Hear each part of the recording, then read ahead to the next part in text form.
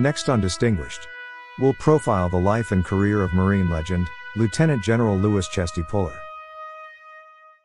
Louis Burwell Puller was born on June 26, 1898, in the small town of West Point, Virginia. From birth, Puller was destined to become one of the most revered figures in American military history. Growing up in an environment immersed in hunting and the tales of the Civil War, Puller developed a passion for military history and love for his country.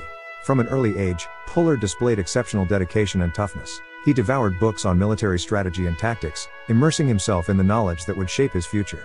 As he embarked on his journey through the Marine Corps, Puller's reputation grew, with tales of his exploits spreading far and wide. It was during this time, he was given the nickname of Chesty. Chesty's motto, "Lead by example," defined his leadership style. He believed in living alongside his men, sharing their hardships, and refusing the privileges that officers were entitled to. Chesty marched at the forefront of his battalion, carried his own gear, and even declined assistance when on patrol.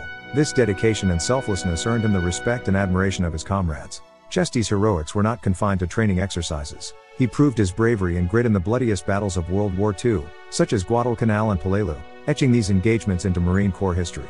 In the Korean War, he orchestrated a successful landing at Inchon and displayed unmatched valor during the Battle of Chosin Reservoir. It was there that he uttered his famous words, "We're surrounded." That simplifies things. Throughout his career, Chesty's bravery and leadership were recognized with an array of awards and decorations. His 5 Navy Crosses, the Army Distinguished Service Cross, and a Silver Star showcased his exceptional valor and dedication to duty. Puller's legacy extended beyond combat, as he took on diverse roles in the Marine Corps, leaving an indelible mark wherever he served. On October 11, 1971, Lieutenant General Louis Chesty Puller passed away in Hampton, Virginia, at the age of 73.